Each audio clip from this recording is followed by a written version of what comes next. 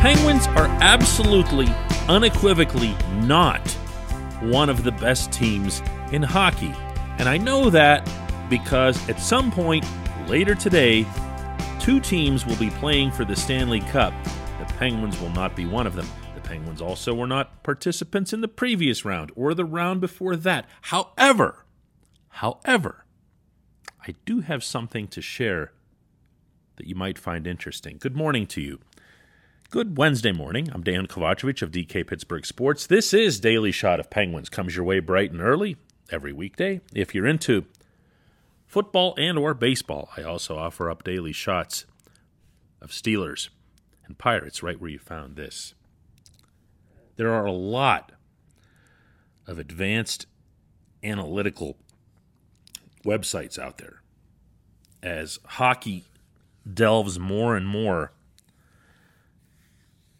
into that school, and as more and more data in particular, and you've been hearing me talk about this a lot, advanced analytics are wonderful from the formula standpoint. What they lack compared to other sports is data. And that's because the NHL in particular has done a predictably terrible job of accumulating data and releasing data. And yes, I'm talking about things like actual possession. I'm talking about skating speed, shot speed. These are all things that can become variables that'll really help studies. However, what's there right now isn't bad, even though it's principally based on shots on goal or attempted shots on goal.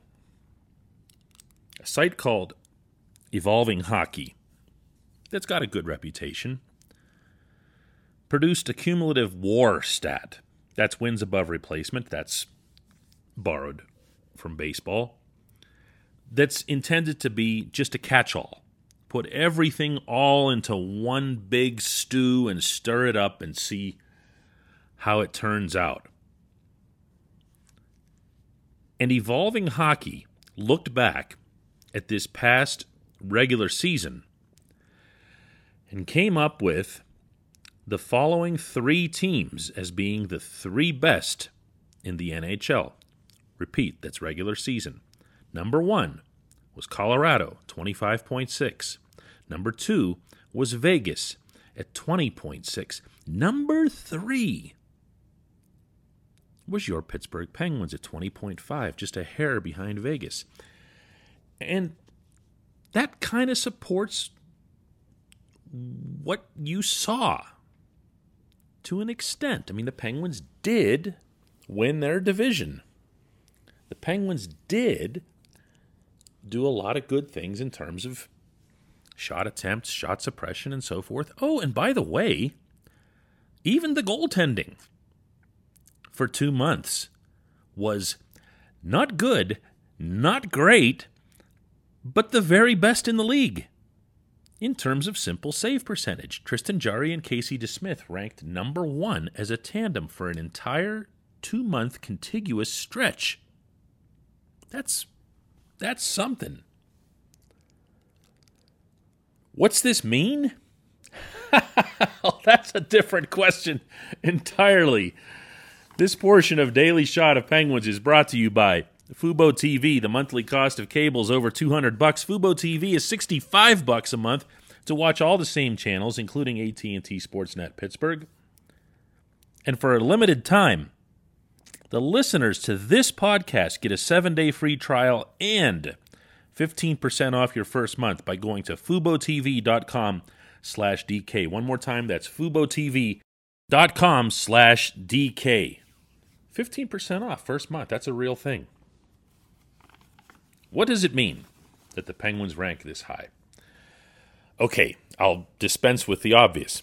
Nothing. It's Game 2 of Lightning versus Canadiens tonight in Tampa.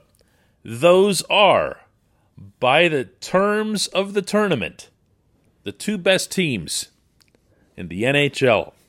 No apologies, no explanations needed. Also, Tampa just might be the best team in the NHL when they've got everybody healthy, which of course they magically didn't until the playoffs, but cap circumvention is another issue for another episode. The Penguins also weren't one of the 4 best teams. The Islanders and Golden Knights were the other semifinalists, and I can go back before that. So all of that matters. In fact, again, per the terms of the tournament, it's all that matters.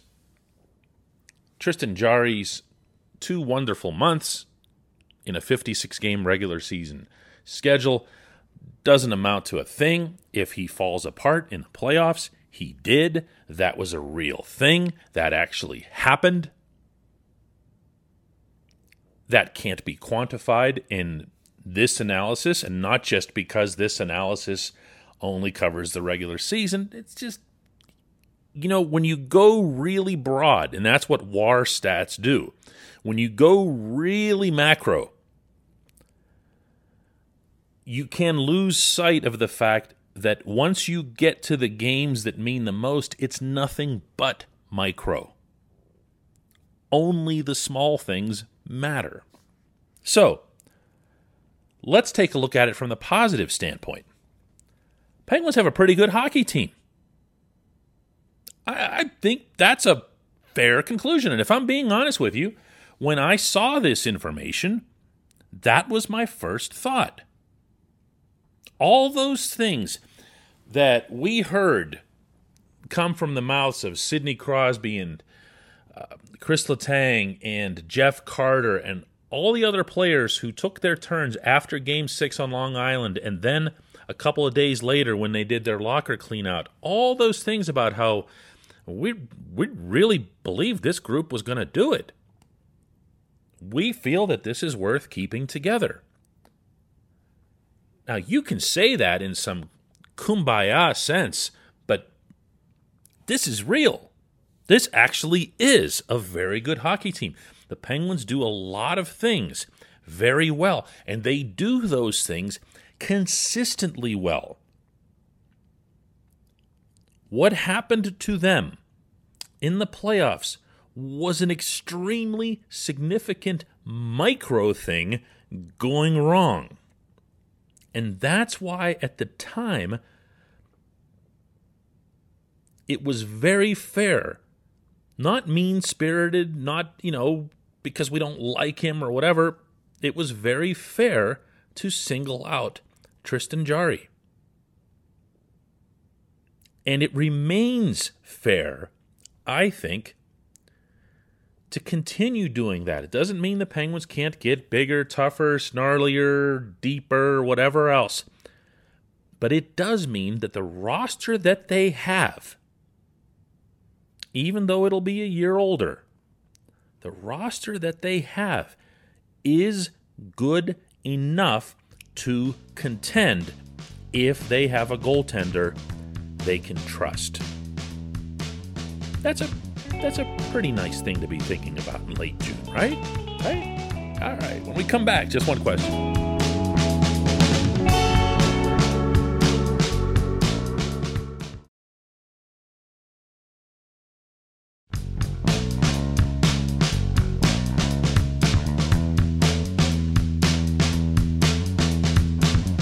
Time for just one question. That's brought to you always on this program by the Greater Pittsburgh Community Food Bank.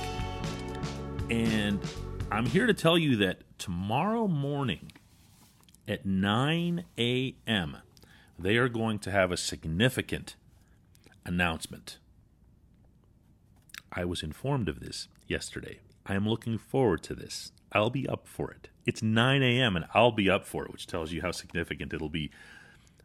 Check out pittsburghfoodbank.org to find out how you can make a difference for those in need across Western Pennsylvania. Today's question comes from Daniel Matos, who says, last week on Daily Shot, you talked about possibly using Radim Zohorna on the third line, but wasn't his stay in the lineup too short to draw any definite conclusions? Yeah, that's fair. I think that's definitely fair, Daniel. I also think that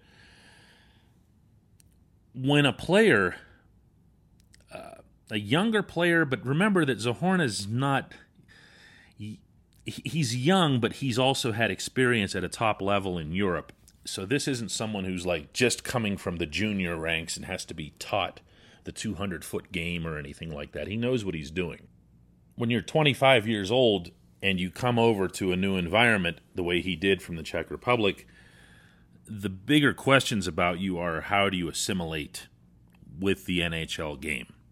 And he answered a lot of those questions, I thought, pretty emphatically. Now, is he the answer?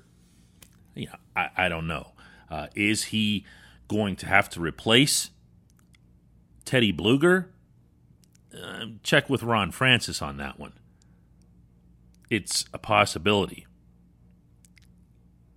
But I think that this player coming along and performing the way he did and lifting the Penguins up the way he did at a time when they needed it, that had a direct parallel earlier in the season to the way P.O. Joseph came up. And let's not forget about him, by the way. He's become such an afterthought, it feels like, so quickly, and that should not be the case. That kid owned the rink for some of that stretch there. Good player. And what happens when you get a player like this who comes up and does what Zohorna did, what P.O. did, you don't want to make a habit of suppressing that, discouraging that, much less burying it. I think you have to make sure that you've left the doors open, and that goes double for a team that has very, very little to offer from its minor league system. So yeah, Daniel, there's a good point to be had there, and maybe I'm getting ahead of things with the kid, but I do feel like the Penguins as an organization need to be a lot less afraid of trying things like this. It doesn't always have to be the player you know, the player's style you know. Sometimes it can just be someone who comes along and is a pleasant surprise, and you accept that pleasant surprise. I liked a lot of what I saw from Zohorna, and when you consider that the arbiter of this ultimately is going to be Mike Sullivan, it's notable to me that not once did Sullivan say, yeah, but he kind of needs to work on this, or the little hints that he would throw with young players who come up whose games are not complete. Didn't hear any of that with Zohorna. Really, really liked his overall game. I appreciate the question. I appreciate everybody listening to Daily Shot of Penguins. We'll do another one of these tomorrow.